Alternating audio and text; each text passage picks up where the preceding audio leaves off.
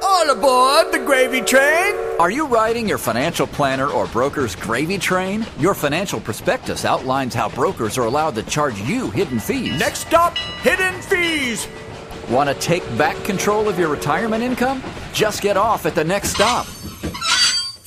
And tune in to the Total Financial Hour with host Arif Halaby, Sundays at 11 a.m. Learn about your financial power on the Total Financial Hour, Sundays at 11 a.m. on AM 870 The Answer. The Total Financial Hour is brought to you by Total Financial Solutions. Financial security will help you live the life you dream. Learn about financial power, the Total Financial Hour. Mayor Fowley, nice to be with you today. Talking about your family's finances. Boy, do we have a special show set up for you today.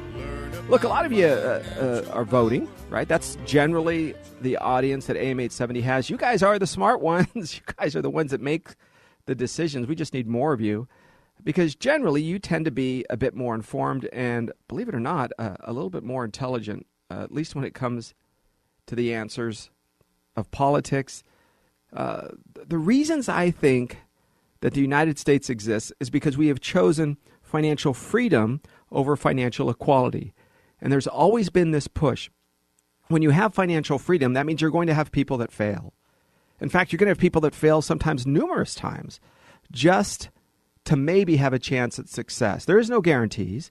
The only guarantees, as they said way back when anyway, were death and taxes. Today, it seems that people want guarantees for minimum wage. They want guarantees for certain rights that whether or not I believe you or want you to believe, it doesn't matter. I want a guarantee that I'm going to have a chicken in every pot. Does that sound familiar, Mr. Socialist? We loved him. How many terms? 16 years. It was the closest to the king that we ever had, Franklin Roosevelt.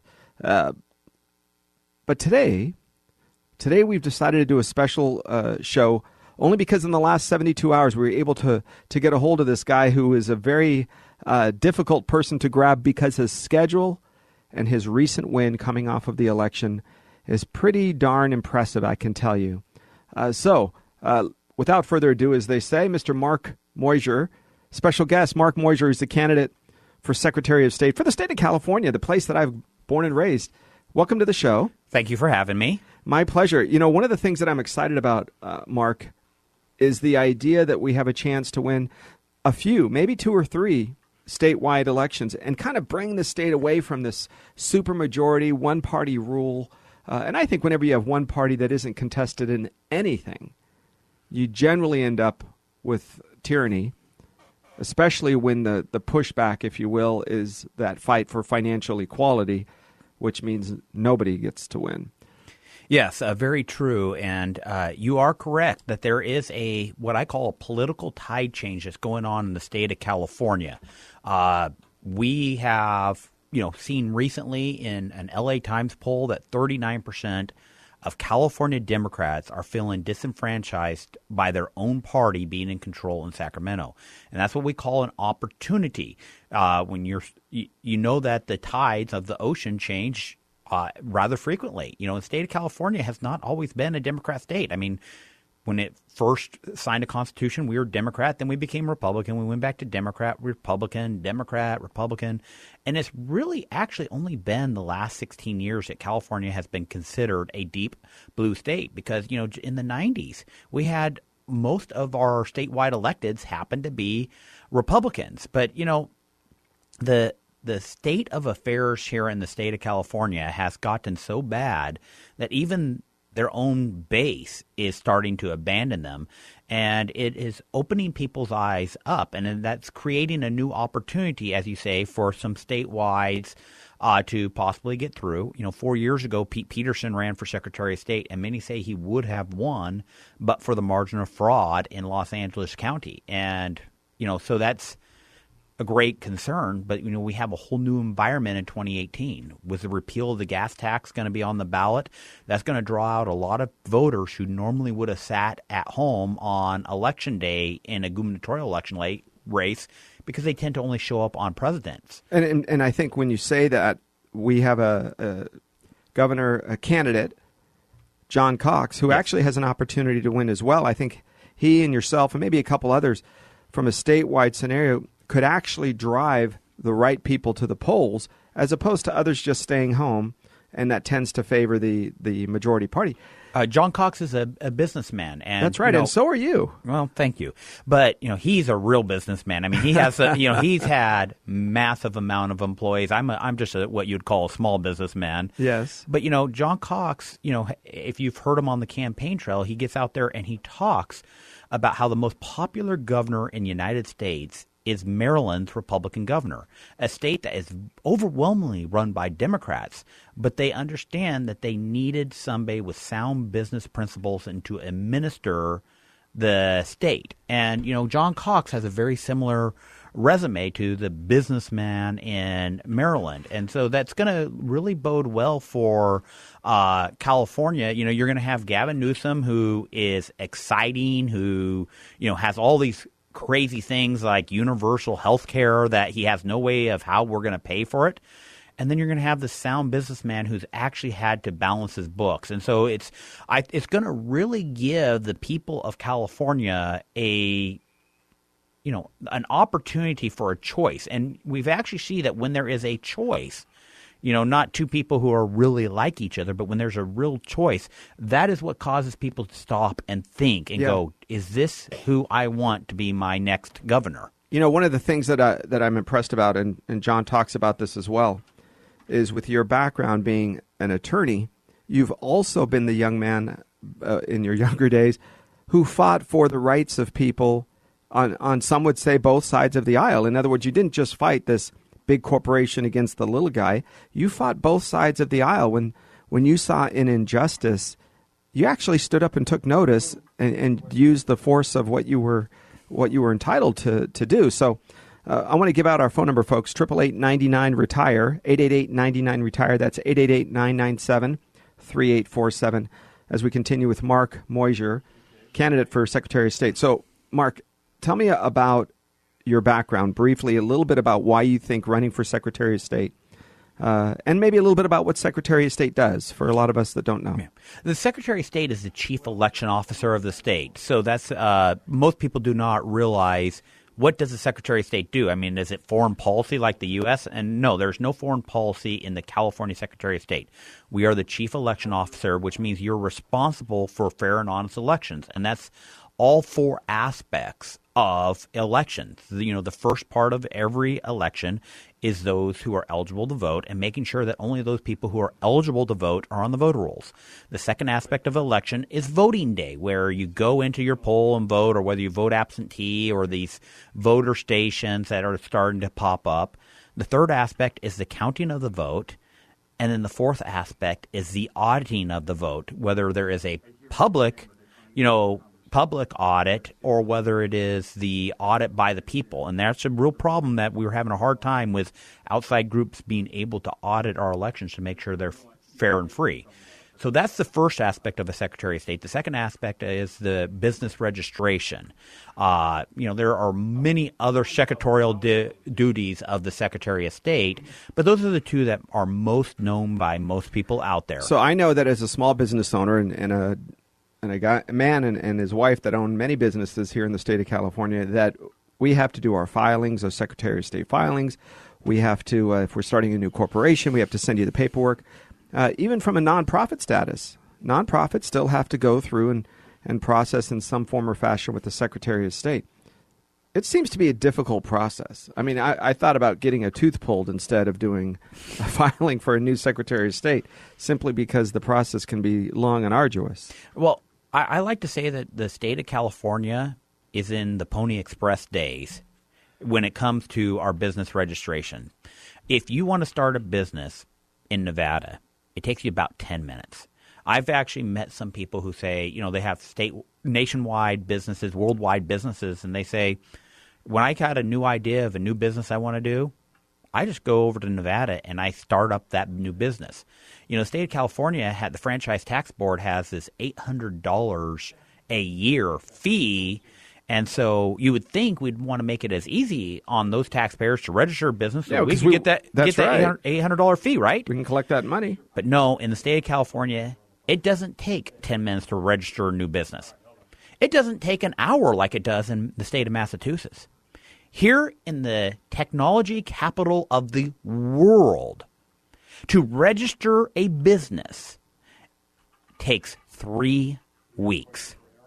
So that's incredible to me, because there seems to be always a request for more candidates to run more employees for the state. In other words, every time we turn around, the state is underemployed, and there just isn't enough people to do the job. And yet, recently, a friend of mine who is currently in political office said there's an audit that shows around 3,000 more Caltrans employees with duplicate jobs. In other words, instead of just firing them, they were going to let it attrition, but the unions and Kevin De Leon and the folks on the left just wouldn't let it happen. They said, no way, those are participators, those are voters, those are people that, we just have to continue to fund them just to fund them. Yeah, well, that doesn't have much to do with the Secretary of State's office, but, government inefficiencies is something that we need to pay attention to. I mean, but it seems like it runs through every function of government. I picked Caltrans as an example only because they're state employees. But if we have that much need for state employees, what's the difference in the Secretary of State? Is it 10 more people would get it done? 30 more people would get it done? Or is it just purely inefficient? Well, there's a lot of inefficiencies because we're not doing the job. The first aspect of every election, voter registration. We have 11 counties in the state of California that have over 100% voter registration. Over 100%? Over 100%. That means there's more people on the voter rolls than are eligible to vote. So like in Los Angeles County, you have 144% voter registration. Okay, now the left is going to tell you, well, that's because people move from County 1 to County 2 or County A to B, right? Well, I said Los Angeles has 144. Orange County has about 87%. Why is it that Orange County can do the job of making sure that if you've moved from their county, you're no longer on the voter rolls? I mean, recently there was a FOIA request of the county of Los Angeles, and they said in 2015 and 2016, how many people did you remove from the voter rolls according to a federal procedure of how you remove somebody from the voter rolls who has moved from the county? How many people did you remove from the voter rolls in Los Angeles County in 2015 and 2016 because they moved? And what did they say? 0.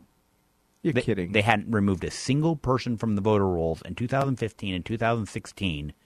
What do those employees do? What do the folks do? They just sit around and take a 2-hour lunch and come in at 10 and leave at 2 or something? I don't know.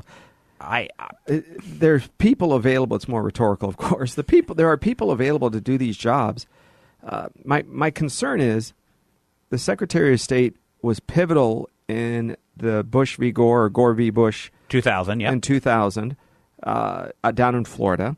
Secretary of State is pivotal when there are certain types of changes that are needing to be made or decisions, last-minute decisions. So to have a conservative, somebody with constitutional values, is very important. We have a call, Mark. We're going to pull a call up here on the air. Sounds like Jacqueline. Jacqueline, are you on the air? Yes, hi. Hi, Jacqueline. Can you speak a little louder? Hi. You're here with Mark Moisier. Yes, I'll try to. Yes, hi. I had a question. I've heard, and I don't know this is a fact, but I'm wondering, do illegal aliens are they able to vote? I mean, is that happening in California? Well, let me tell you this, Jacqueline. Let's start with voter registration. We know that the main place that the jury service summons gets their data from is the voter registrations. And we know, based upon reports to the state, that over 5% of jury service summons get returned because the person has put forth evidence that they are not a citizen of the United States and thus are not eligible to sit on a jury.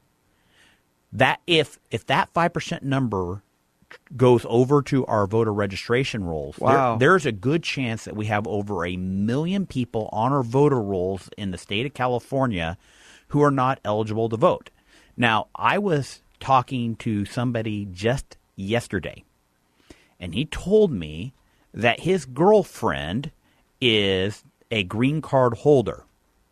And he told me that his girlfriend voted in November of 2016, and that she had multiple friends who were green card holders, and they all voted in November of 2016. And so he told me, based upon his personal knowledge, that 20 people who he knew voted in November of 2016 who were green card holders. And I could just sit here and spend the rest of this hour telling you firsthand accounts of people in the state of California who have employees who are green card holders who showed up at work in November of 2016 and with an I voted sticker. And when they asked them, how are you able to vote? You're a green card holder. And they said, I filled out a voter registration card and it was returned. The state sent me ballot material, so I thought I was eligible to vote, so I voted.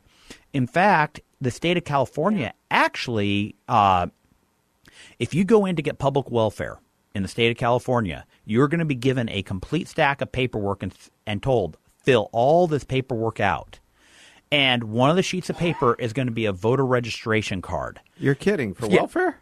Yeah, if you get public welfare, you're going to be told to fill out all the paper, and one of the pieces of paper is a voter registration card. Now, the current Secretary of State is supposed to have a regular process that he reviews the voter rolls and removes from it those people who are not citizens. But he does not do that. When he was told to pass a regulation by the legislature on this fact, he chose not to pass that regulation. And as such, we know that just one of these public welfare agencies in the state of California has 450,000 non-citizens receiving public welfare in the state of California. And we thus know that 450,000 individuals in the state of California have been told by a government employee to fill out all the information, which includes a voter registration card. So that's not that far from the $1 million or 1 million voter mark. I'm kind of sitting here stunned because when President Trump said there are millions of votes and that are cast illegal, and the left just laughed at him. They said, oh, my gosh, another exaggeration. But it seems every time he makes a point that we push to the side and we kind of laugh and we say, well, that's President Trump being a bit more on the exaggerated side of the conversation. Trump Tower was bugged. Nope, turns out it was. He had spies inside of his administration's the campaign. Come to find out, there's at least one, possibly two. There were non-voters voting across the country. Yeah, we Chicago. We have heard there's a federal lawsuit going on in Pennsylvania where they've presented evidence of over 100,000 non-citizens who have been voting in the state of Pennsylvania. There's a federal court case in Kansas where over 15,000 non-citizens were on the voter rolls. We're starting to see some pretty good evidence here in the state of California of problems with non-citizens voting. Now, the media is just going to say it's all anecdotal. But you know what? If you're that person who came up to me yesterday who knows 20 people who have said that they voted in an election who are non-citizens, that's no longer anecdotal evidence. That is actually Exhibit A of non-citizens who are influencing our elections, foreign influence on our elections. It's funny how they talked about, Russia had $100,000 worth of, or a few $100,000 worth of ads on Facebook. If that were the case, you guys, if that made a huge difference, then why aren't you all drinking Coca-Cola? They spend a lot more money. Why aren't you all drinking Budweiser or buying a Chevy or a Ford? It's very simple, because advertising is just advertising. And whether it's fake news or whether it's real news, listen, why are you all listening to CNN? Why are you listening to MSNBC? They should have 0 listeners if that were the case. Because you can watch. Listen, I take the same story and I look at the LA Times and I look at the Washington Post. And you can see the difference. You can see the difference. You can see the perspective. What do they choose to point out? These are real numbers. Now, you can say it doesn't matter. You can say it's not a big deal, but you can't deny that these are real numbers. Looks like we have one more question from Jacqueline on the line. Thanks for staying with us, Jacqueline. You had one more question? Yeah, I did. Yes, I did. I do have one more question. So when I went personally to vote, I asked them, do I need an ID? And they said no. And I said, well, why not? It's appalling as a voter to think that basically anybody can go up there and pick an address. And they said, well, it makes people uncomfortable. I mean, at what point? I mean, I thought you had to have an ID, and I know now you don't. But why not? I mean, why don't they require an ID to vote? Well, because the state of California does not have a law that requires you to show ID. Some states do have voter ID laws. The state of California has chosen not to. And let me give you a practical application. I'm going to talk about Brandon. He lives in San Fernando Valley. In November 2016, he went to the polls to vote. And when he showed up at the polls to vote, he was signing his name on the poll book, and he noticed that his grandfather has already voted. The only problem is his grandfather's been dead for 15 years. So somebody actually came in, signed his grandfather's name, voted for grandfather, and next thing you knew is, that's a fraudulent vote. I could talk about Burton. Burton lives in Los Angeles County. And, he told me that a couple years ago he went to the polls to vote. And he said his name, and they said, oh, so are you so-and-so? No, that's my father. He is dead. Oh, go ahead and sign and vote for him. They did not say that. That's what they told him. And they actually did the same thing for his wife, for his mother. It's like, oh, you have the same last name. You could go ahead and vote for him. And it's like, no, I want to vote for myself, and you need to get my dead relative off the voter rolls. That's incredible when you think about poll workers and others that think that it's okay. We have to cherish the right to vote. People die for the right to vote. There are folks in the world who don't have this privilege. Why do you think Afghanis and Iraqis will stand in line around the corners and they proudly show that finger that has ink, the ink on it, because that's their only real way to say, listen, you can't vote twice because it takes a few days for this ink to come off. There are very important components to the voting system that the Secretary of State can implement. Do you have a plan to eliminate, at least on such large systematic measure, the folks of illegal and other non-residents that are voting? Well, let's back up a little bit. In January of this year, the state of Ohio was being sued. That's right.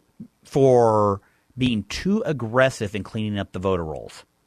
And the state of California joined the state of New York and with the plaintiffs and said, yes, Ohio was being too aggressive in cleaning up their voter rolls. And the state of California came out and said, here are 11 different government databases that the Secretary of State is entitled to use to compare with the voter rolls to make sure that the voter rolls are as accurate as possible.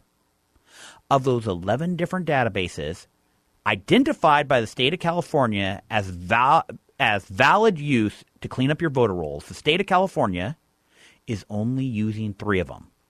We are not using the Social Security death records. And is that the Secretary of State's prerogative? Is that your job? That is my job. Is I choose which databases we use to clean up the voter rolls. So do you have the power to push for voter ID, the power to push for certain cleanup, maybe even audit the books, if you will? Well, as Secretary of State, I do not have a legislative authority, but I have a bully pulpit. And as I get out there, like I've been doing on the campaign trail, highlighting examples of fraud in our elections, as I use that bully pulpit to reveal all the non-citizens who are voting, the problems that we have, as I do that, what that is going to do is put winds to the sail to the people to demand that their legislature give them more security in the elections. And if the legislature refuses to do that, then that means that we're going to have to do a ballot initiative. So as Secretary of State, I am the wind to the sails. I am not necessarily the one who actually has the ability to change the law, but I have the ability to give, let's call it, the documented evidence of why we need it. Well, here's the problem that we have. Secretary of State Leland, he was indicted, and then we get Alex Padilla, and he doesn't seem to be doing anything. It seems like every time we turn around, we have corrupt Democrats sitting inside. Listen, I don't care who they are. If they were Republicans, we'd call them corrupt and we would go after them just as much. But for some reason, we tend to have this group of people who are using it as such a political hammer, if you will, or political tool that drives down one particular agenda. Instead of right or wrong, truth and justice, they seem to be using it as a tool for social manipulating of the voter rolls. When we come back in a minute, I want to get an idea of how, hopefully, Alex Padilla and others can be held accountable during this next election, because he's the one that's going to be overseeing the election of himself. Yeah. And there's a great irony, if you will, especially if some of the scandals that come through this system tend to favor himself. I'm a little surprised that these numbers that you're giving us are so public, and yet the LA Times and Channel 4, Channel 7, ABC, NBC, why isn't anybody doing anything about this? I don't know the answer. When we come back, hopefully we'll get some more from you as we're talking to Mark Moyser, candidate for Secretary of State, right here on the Total Financial Hour. It's a special edition. We have them every once in a while for you. It's a great way to keep you on your feet. You're listening to me, Arif Halaby. 888-99-RETIRE if you want to join us. 888-99-RETIRE. We'll be right back. Learn from Arif Halaby. Learn about financial power, the Total Financial Hour. Now,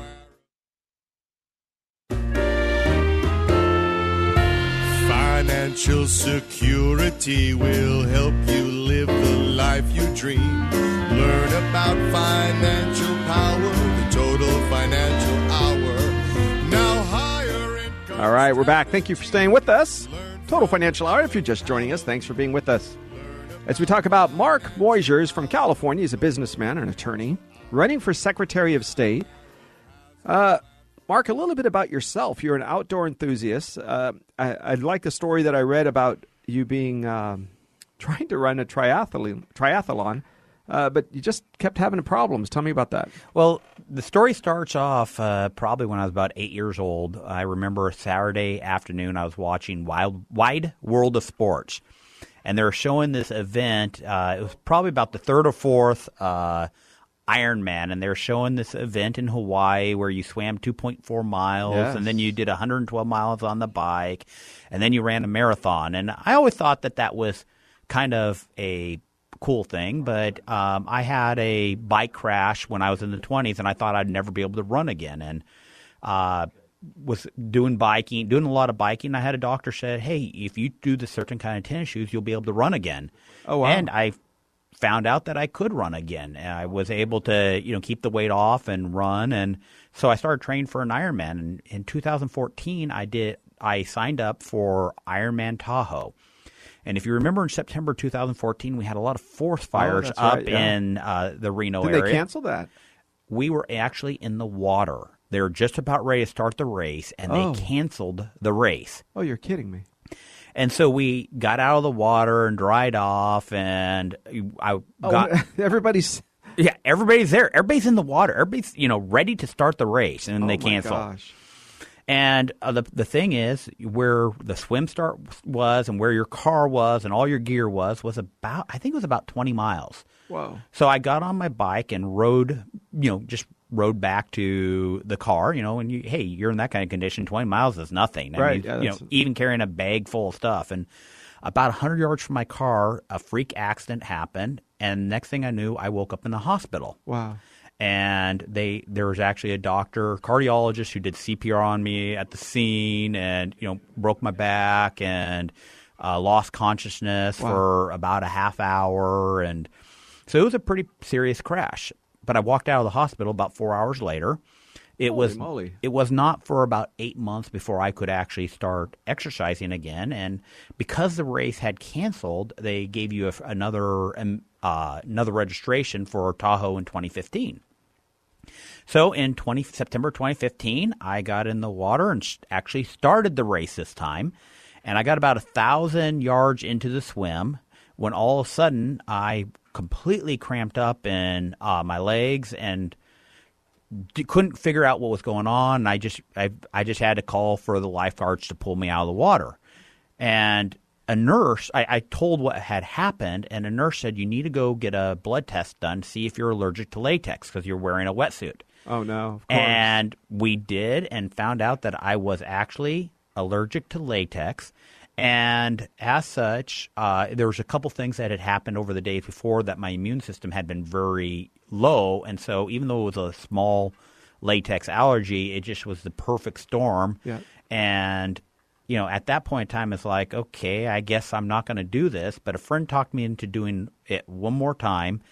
And so about 3 months later, I went to Cozumel where I started an Ironman, got the swim done, got on the bike, 100 miles into the bike, all of a sudden my legs cramped up and my stomach cramped up. And luckily there was a tailwind that last 12 miles on the bike, and I somehow managed to get to the finish line.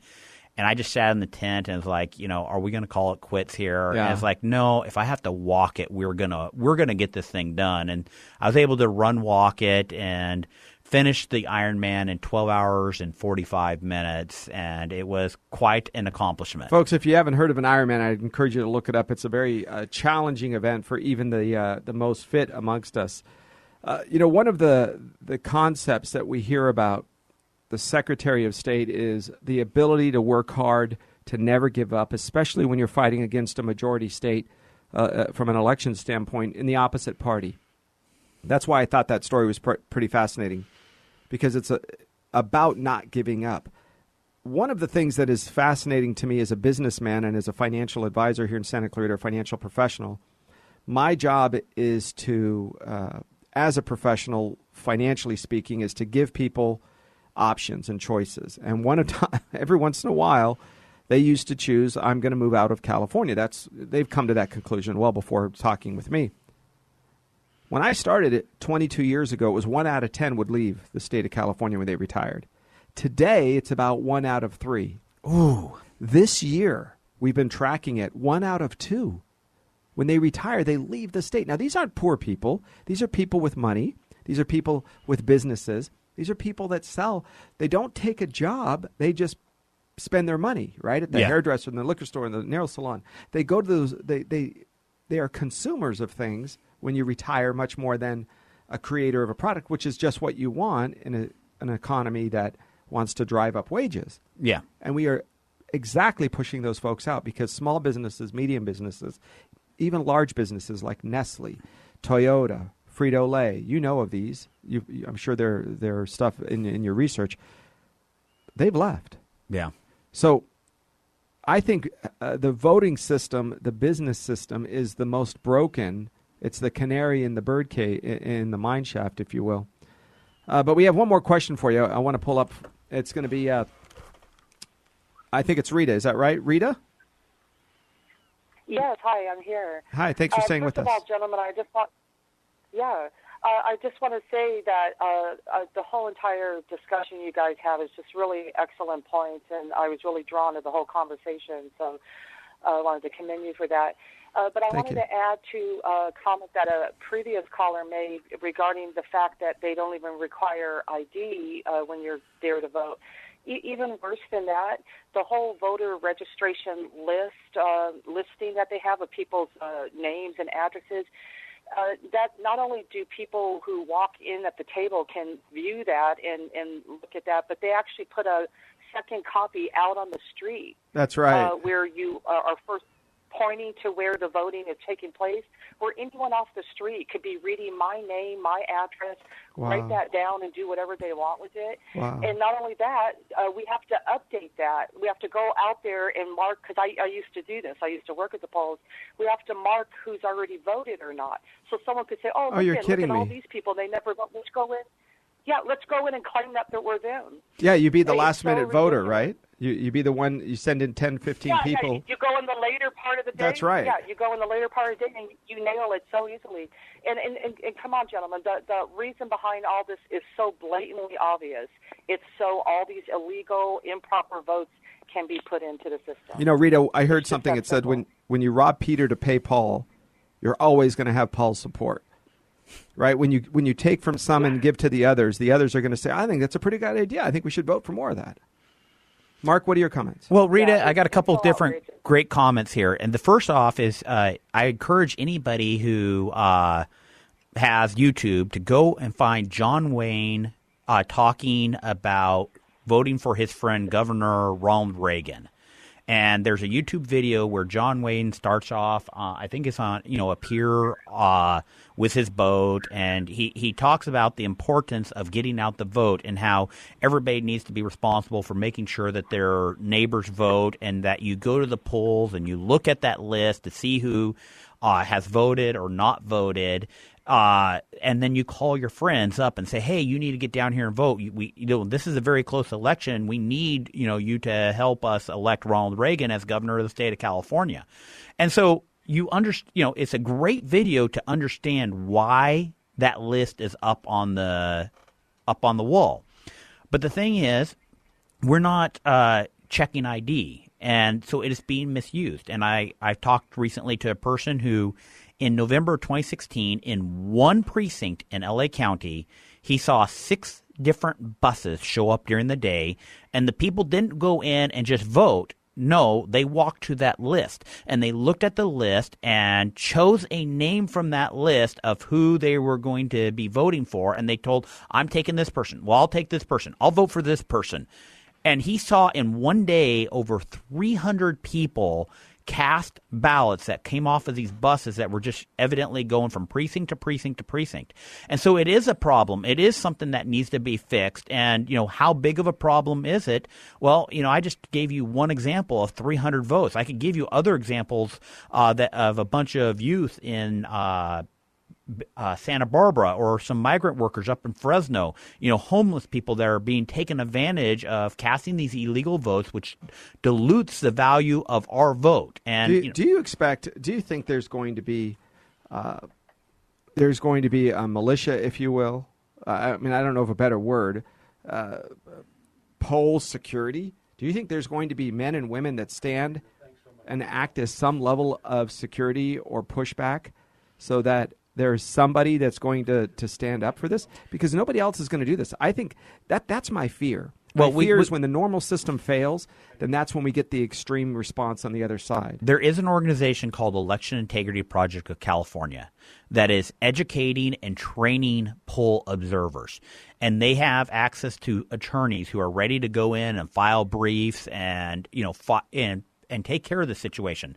So I would encourage anybody who, really loves the integrity of the election, who wants to get better educated on the process and wants to volunteer one day, election day, to make sure that their elections are honest, I would encourage them to go to Election Integrity Project of California. And can anybody go and do this? Yeah. But, with Election Integrity Project, they're going to actually train you on the election law. They're on the procedures of what's supposed to happen. And it's a sad state of affairs where we, the people, have to watch our government. But, guess what? That's what we're supposed to do. Our government is we, the people. The government is we, the people, and we give authority to our government. And if our government is not doing that job, then it's on us, we, the people, to step up and make sure the government is doing the job right. And so the Election Integrity Project is doing a great job right now, and I would encourage anybody who loves the fact that we live in a republic where you get to vote for your representatives who are governed by a constitution that prohibits them from just becoming a democracy and doing whatever the people want. Understand, Nazi Germany was a democracy. They were able to ride over the rights of the Jews and the poor and everything because they were not a republic. They were not a constitutional republic. That constitution is what prevents us from having a Adolf Hitler come up and just trample over our rights. And so it is critical that we'll ask about, look, Mark, you got to look at democracies across the world. Take a look at Australia. They had a majority, and the democracy. It was, when I was in school, given to me in college as the example of democracy. And yet you had the Aborigines, who were the minority, that were being oppressed beyond most belief ever, even more than South Africa in many instances. Certainly today it's better.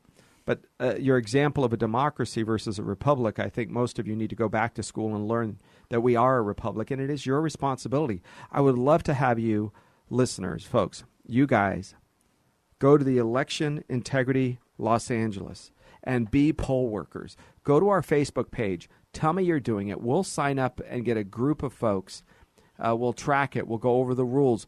We may be able to even indulge Mr. Moiser to return and give us some examples, give us some things to do. Because if you want to stand up against this fraud, against people, buses, this isn't, back in the 1840s or back in the 1870s, 1890s, right?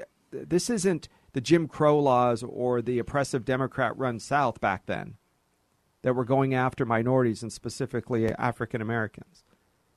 These folks are doing it today, but they do it with a smile and a gift card and a EBT card, and they try to buy and bribe with a free Obama phone on the other side to vote for them. You want free stuff, vote for us. We'll give you more. No, we'll give you more. No, we'll give you more. And before you turn around, everybody's giving you something, and nobody's ever asking, hey, what is expected of me? And I think what you need to know, guys, is what's expected of you is to stand up. Because we talk about financial stuff. And Mark, obviously we can't brag about how friendly and inviting California is, especially to businesses and small businesses and large businesses. But we certainly have a high cost of living, a lot of regulations.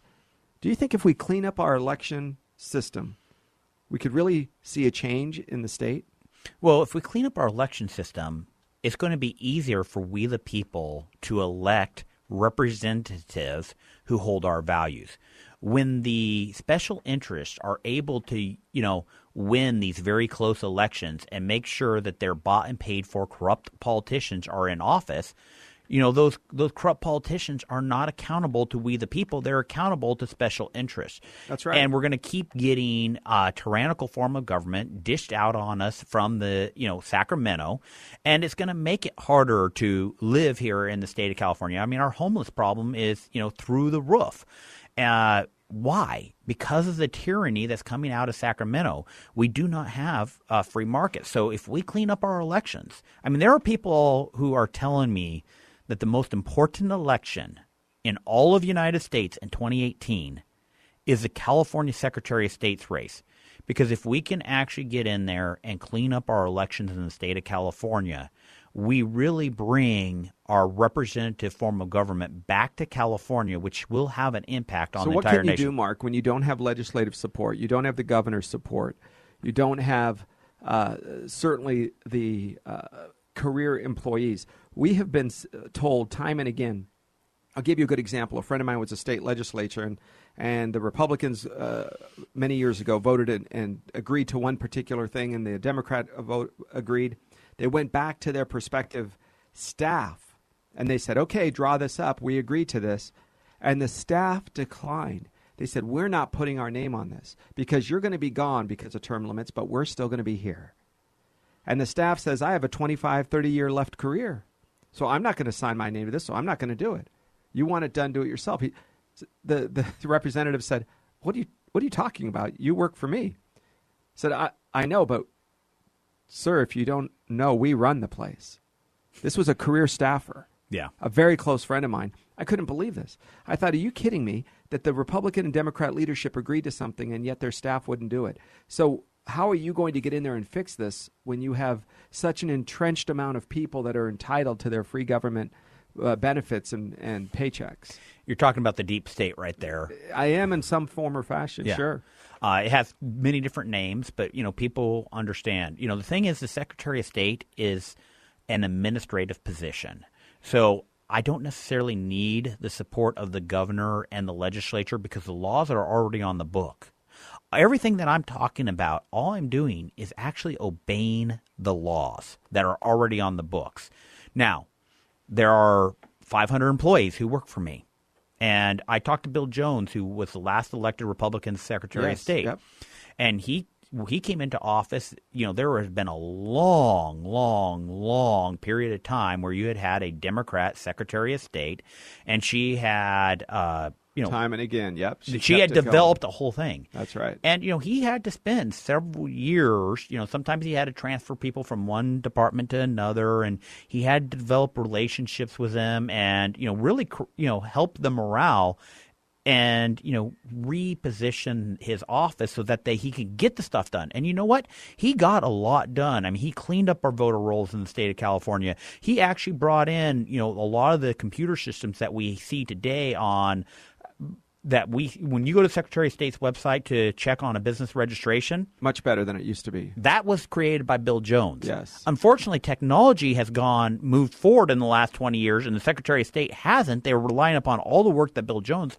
But Bill Jones modernized the Secretary of State's office so that way when you could go see political contributions, and that he got some stuff done, and he was very creative in doing it. The job can be done. It's not going to be easy, but I'm not doing this because this is easy. This is a fight that's worth having, because we live in a republic, and we deserve to have fair and honest elections. We deserve to have a process where the government is responsive to we the people. And it is totally unacceptable. Bill Jones said it used to not take 3 weeks to register a business. Under his watch, that never was allowed to happen. He had matrix, and the employees knew about those matrix. It's laziness at the top that has created the bad government that we have right now. And, there are I can't tell all my secrets of what we're going to do, but there are plenty of things that we're going to be doing, we're going to be prepared to do to make sure that the Secretary of State's office, starting in January, is going to be one of the best-run government offices in the state of California. You were a successful attorney and a businessman. Why did you choose to run for office? This is a big step. Well, in 2016, right after the elections, we had a recall in the state of Wisconsin. I'm not a recall. We had a recount in Wisconsin and Michigan. The presidential, Jill Stein was challenging, and I was one of the first attorneys that they called to get out there and protect the vote, make sure that no games were being played. And as a result, by that, I got, some national attention, and some election law attorneys in California said, Mark, we need you to run for Secretary of State. And I gave them all the reasons why I didn't need to run for Secretary of State. But they said, no, Mark, ever since you're 15 years old, you've been involved in politics. You understand politics. You've run presidential level grassroots campaigns.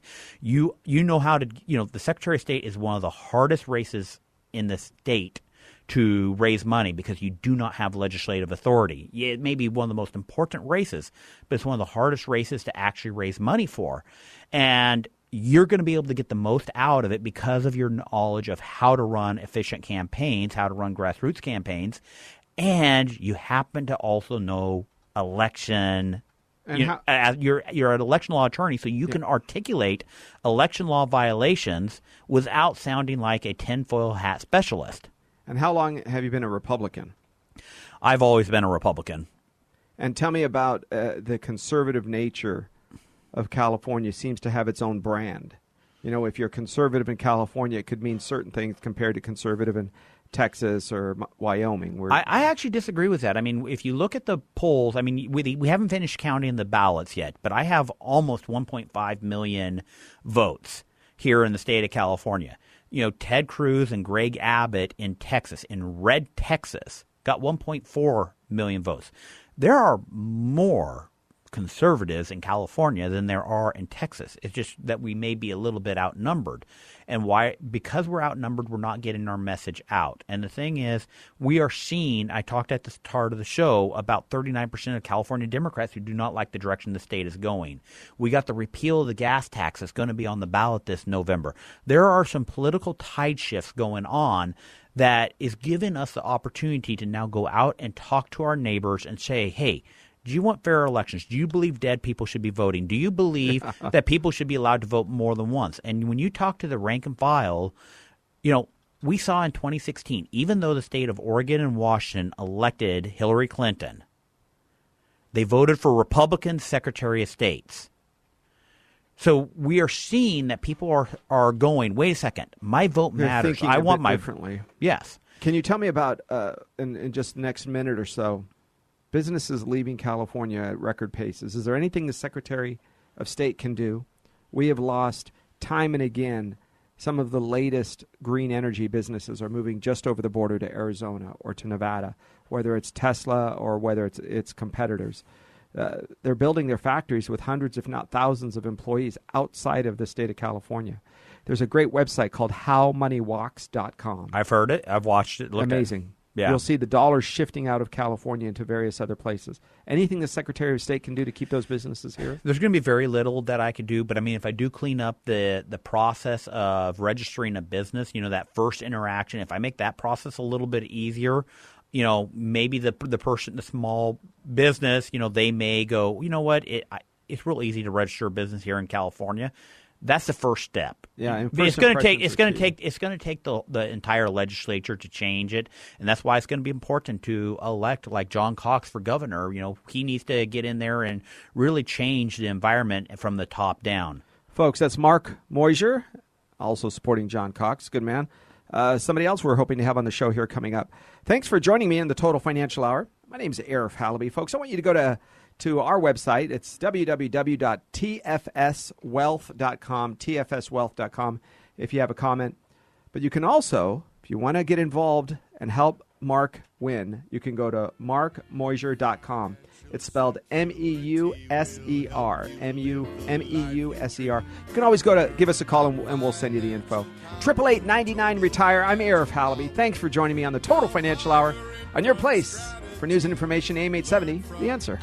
Halaby. Learn about financial power, the Total Financial Hour. Now Arif has a plan. The Total Financial Hour is brought to you by Total Financial Solutions.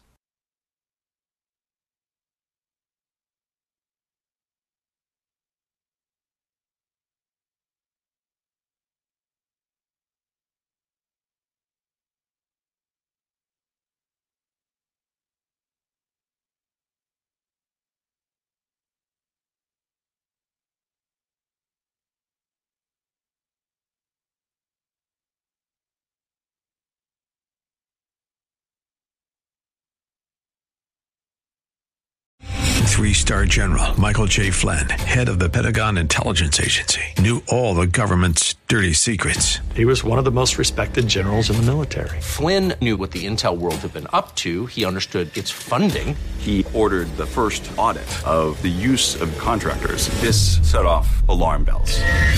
The explosive new documentary, Flynn, Deliver the Truth, Whatever the Cost, uncovers the facts behind this scandal. Flynn told the truth. He was the most dangerous person for Donald Trump to hire. I find out the worst enemy that I'm going to face in my life is right here in America. They took my assessment and they wanted me to change it. And I was like, I'm not changing it. They had to get rid of Flynn. With in-depth interviews, archival footage, and never-before-seen personal records of the man behind the headlines. I just felt like I was drowning. Flynn, Deliver the Truth, Whatever the Cost. Available now. Watch it today. Go to salemnow.com. salemnow.com.